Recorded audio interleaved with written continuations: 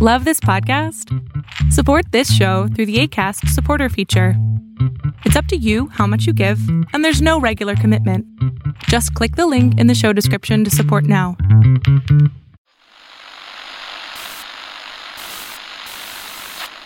Nine, 12, 10, 28, 2, 23.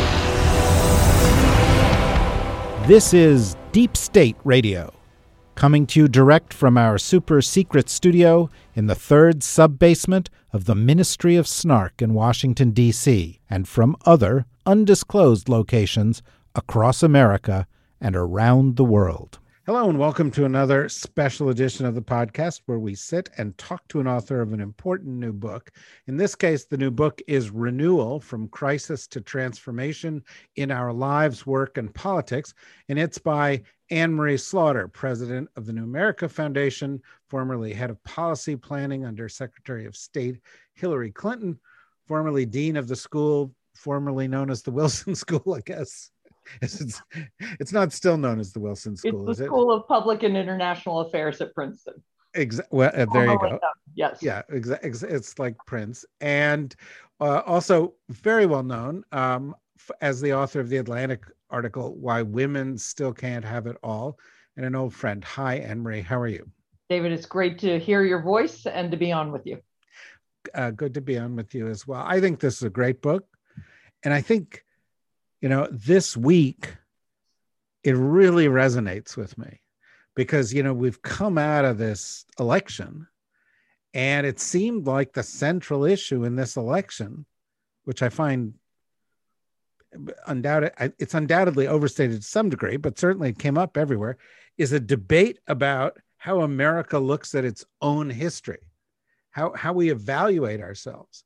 And you did this brilliant thing in this book of looking at your own experience and then seeing that as a lens for discussing this bigger issue. So the first question I have is, how did you have such foresight to predict what this election would be about? Well, I'm definitely not in the political foresight business, but I will say that for the past decade, but certainly the last 5 years, since 2016, this issue of how Americans tell our own history, stress the hour, and it's a very broad hour, as we are moving from a white majority nation to what I call a plurality nation, where there is no majority, there are multiple pluralities, is inevitable and bound to be fraught. And I grew up in Charlottesville, Virginia, born in 1958. Jefferson worship was the name of the game. You expected Mr. Jefferson to walk around the corner in Charlottesville. Many trips to Monticello. Nobody ever called it Monticello Plantation. No one ever mentioned Sally Hemings. And today, Clint Smith's How the Word Is Passed, which opens with a chapter about Monticello Plantation, because it was a plantation. And that's the top of the bestseller list. So these issues are inevitable because the history that I grew up with and you grew up with was the history of white people. And even there, it's a pretty sanitized history. And as we become African Americans, Latinx Americans, Asian Americans, Native Americans of all kinds, we have to tell our history honestly. I think that makes us stronger. I think it's the sign of a strong, tough, confident nation that we can face our history. But obviously, lots of people don't agree. The Sally Hemings example is a great one because, of course, Jefferson was idolized. And then and I remember going as a kid, to Monticello, and they would say, here lived the slaves. He had good relationships with the slaves. He freed the slaves when he died. Et cetera, et cetera. And then the Sally Hemings story came out. And there was this kind of whitewashed story of how Jefferson dealt with the slaves. And he did free Sally Hemings. And Sally Hemings moved into downtown Charlottesville, I guess, where you grew up. Yep. And I once said, where's her house? And then it turns out it was paved over to be a parking lot, which was kind of how the history worked, right? Yeah. We paved it over and turned it into a parking lot. And a Joni Mitchell fan, I see. Yeah, right. Well, exactly. And so, it seemed to me that this, really cuts to a core issue, but you got there in a way that to me was, knowing you, it was typical, but it was what is in general life, a rare combination of courage and insight, because you looked at a problem that you went through in your own professional life, and then you used that as a portal into this story. Do you want to describe it a little bit? Oh, David, you're so good. I wish I'd thought of portal. I keep using analogy, but portal is exactly right. Yeah, the opening line of the book is, "It was the worst day of my professional life." And even now, if I say that line, my stomach will tighten, because I remember, going through what was a major professional crisis for me. I'm quick to say many people have had worse crises, and the book is not about that crisis, but that crisis triggered a process of radically honest self-examination. And it starts with, my calling David Bradley, who's on my board and was at that point chair of Atlantic Media. And he tells me, run toward the criticism. And he doesn't sugarcoat it. He doesn't say it'll be fine. He says, even if criticism is only a tiny part of the whole, it's true and you have to run toward it. And that process took years, but led me to just a better place. I'm a stronger leader. I'm a better leader, but it was really hard. I called up every member of my board and said, let me have it straight. I went back to the president of Princeton University when I had been dean and said, okay, tell me why you didn't make me interim dean. And at going through that, as I wanted to write about that because it was a leadership story. And I knew from my Atlantic article that if I personalized things, I could reach a broader audience. But increasingly, as I worked on the book, it really did seem like a portal to this larger debate. And the analogies were clear, but also after George Floyd, it was also something we were having to go through in our organization. So it really seemed to have multiple levels of resonance. It's obviously, I'm not the country, but I wanted to try to write a book that would draw in a broader audience, but at the same time have a lens on really big issues in public life. Well, the crisis, the way it's described, the way I recall the crisis is, some folks got, correct me if I'm wrong, but some folks got laid off at New America Foundation, and asserted that they were fired as a result of pressure from a donor. Turns out to be Google, and in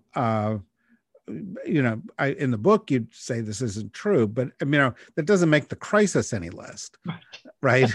The reality is that you have to confront sort of a media firestorm. You describe, I think, 38 articles talking about it, and any of us who've ever been through this kind of thing, every one of those articles burns, as you do it. But, you get to this set of insights where you start saying, whether it's true or it's not, some of this is because of me. So I made some mistakes, and how I approached my job, how I approached the people I work with, how I approached my own privilege. But talk about that a little bit, because I think that's really a core element of the book. No, exactly. And my son actually said to me at some point, Mom, you made mistakes. You just didn't make the mistakes they said you made. And that's basically true. And I was responsible. You're a leader and your organization's reputation is, being dragged through the mud. Ultimately, that is your responsibility. And there were certainly a lot of things that I did wrong. But as you point out, it also led to larger self-examination. And we had a consultant who interviewed members of New America. And the portrait of New America that emerged was not the organization I thought I led, and I didn't have the relationship I thought I had. And I do think, as a boomer boss, just about anybody I know, if you really did an examination of what everybody thinks, there's just so many gaps there and differences that I think other people would probably find at least echoes of what I went through. It became a journey. It's so trite. And again, David Bradley said it's going to be a learning journey. And that is just so trite. But ultimately, it was a process of internal getting coached and thinking hard, not just about what I was not good at, but what I was good at and what I should really amplify, and then how to lead in a way that complemented what I am good at, but with people who are good at lots of other things, but also really changing my view of a leader as somebody who sets the vision and is kind of out front. I lead much more collectively. I still have big ideas and a vision, but it's a style of leadership that I honestly think is just better adapted to both a world that's changing, where you have a lot of people who think very differently from one another. You know, when you talk about the David Bradley example, I think, and this is just because I'm a weird dude, but I think of there's a Buddhist writer named Thich Nhat Hanh. I don't know if you know Thich Nhat Hanh, right? Yep. And he's a Vietnamese Buddhist. But he's also got some stuff going on in France. But he says, when there is something you fear, you should go straight at it. Mm-hmm. And the same is true if you've got a problem. You should go straight at it.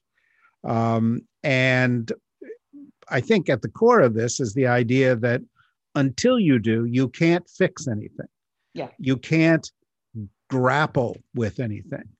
And, you know, we are having this, critical race theory argument where people are saying, I don't want people teaching things in the school that may make them not love America or not feel as good about America. Now, we know critical race theory is not taught in any school and it's all a canard, but it does tie to, people's backlash against 1619 and all this other thing where people are afraid of talking about the parts of our own history as a country where that might challenge us. Without and thereby not recognizing that it's only by talking about those things that we grow. And that seems to be the core, punchline of the book. Absolutely. And actually, David Bradley gave me the example of, having an argument with your spouse. And it's clear to you your spouse is 98% wrong. And, you're all up in righteous heat and how, absolutely not. That's you who did that. And he says, but maybe there's this niggling sense that your spouse is 2% right.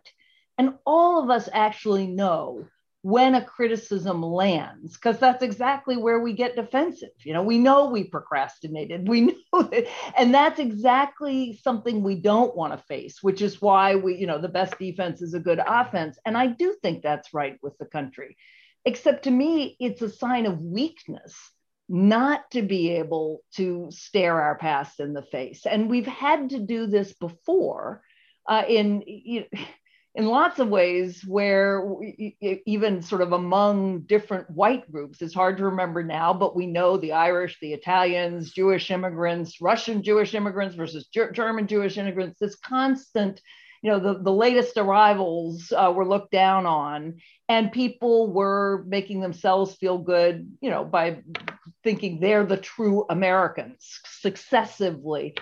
And yet, to me, it is so much stronger to be able to be a country that says we committed genocide, we committed crimes against humanity, we have continued to oppress and certainly suppress certainly African Americans descended from enslaved people, but also many other groups of color and some white Americans as well.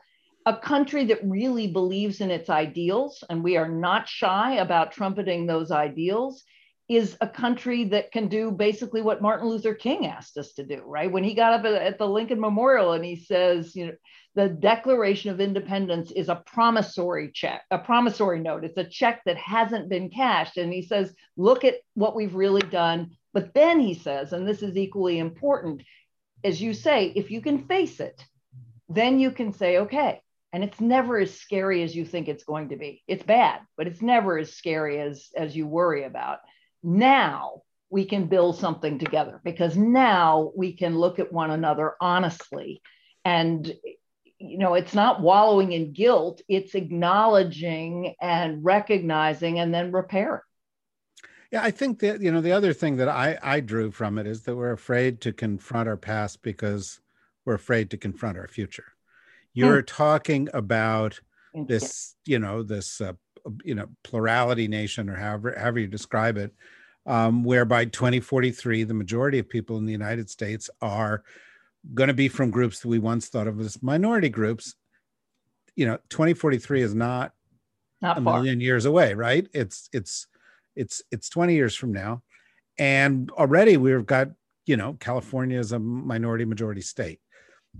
Under 5 people in America, that age cohort is a minority majority age cohort, and over the next 20 years, each age cohort will face this reality. Which gets me to another thing that I think is kind of interesting in your book. You mentioned being a boomer periodically in a way that made me wince, because I'm there also, and I don't think the history of boomers is going to be so great. But there is a difference in the way, millennials look at these issues. Yeah. Because they are, or the way they look at history. And no matter how, enlightened we want to be, it's hard to see it through their eyes. It's hard to, those gaps or tensions within organizations, that intergenerational issues that we've got to deal with. You had to deal with in your own company.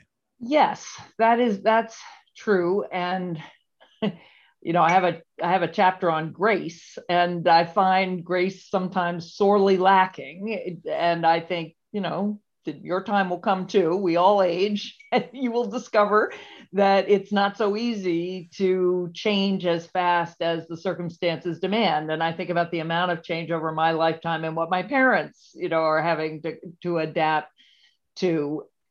I do think, though, in many ways, the dreams of the 1960s and the change of the 1960s, the Civil Rights Act, the Voting Rights Act, but also that is when we changed our immigration rules to allow far more immigrants from Latin America, from Asia, basically from places other than Europe, non-white immigrants. And there was a lot of, obviously hippie culture, but there was a belief in our own ideals. And to me, that's kind of my lodestar, is you say one thing and you do another. Of course you do. You and I both denizens of Washington, at least for me, part of the time. That's the name of the game. That's politics. You make promises, you don't adhere to them. But to me, what has kept our nation going, and through wars as well as major revolt, has been this sense that, wait a minute, those words have to mean something. And if they have to mean something, then they can't mean something only for white people. And that a lot of what we did, even as boomers, for all the things we haven't done and for all the backlash, the kind of coming of age of that generation, and I'm in the second half of the boomers, so I was only 10 in 1968, but still there was this sense that there's something more than materialism, and we really can, as Barack Obama would say, strive for a more perfect union. So I think there's a lot I'm willing to answer for, but I do see the boomer generation as occupying a position in the arc of American history that ultimately will make it easier to become that nation that we're going to be for the next 250 years. And, all those people, we all have different skin color and everything else, but we're American. Right? If you look at an Asian American versus a Chinese American versus a Chinese person, instantly that person's an American, just the way they even carry themselves. Yeah, I think that's right. And, part of the political debate in the United States has to do with things like history. Part of it has to do with how we view our Constitution, our rules, and our values, and, we have the Federalist Society and we have all of these strict constructionists, and they think the greatness of the Constitution is the way the words were set down on the page 240 years ago. And I think the reality is the greatness of the Constitution is that it was designed to perfect itself. It was designed to be changed. It was designed to adapt because it knew that times would change. And that requires this notion of renewal.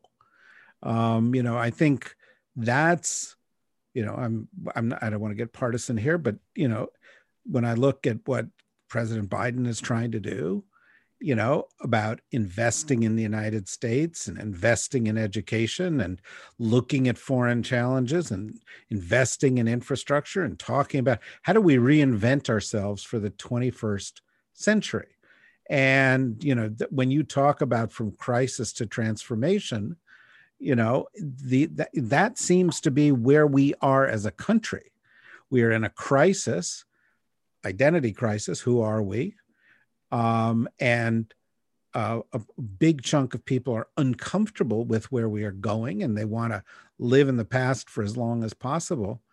But the promise all lies on the other side of the ledger. It lies on the renewal and transformation side of the ledger, and we've got to embrace that.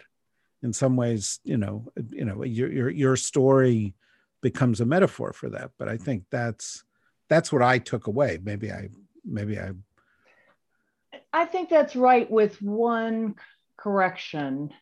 So I deliberately use renewal, not reinvention. As I say, renewal it looks backward and forward at the same time. There's that part is always there, and you're not going to have a whole new you, and you're not going to have a whole new country.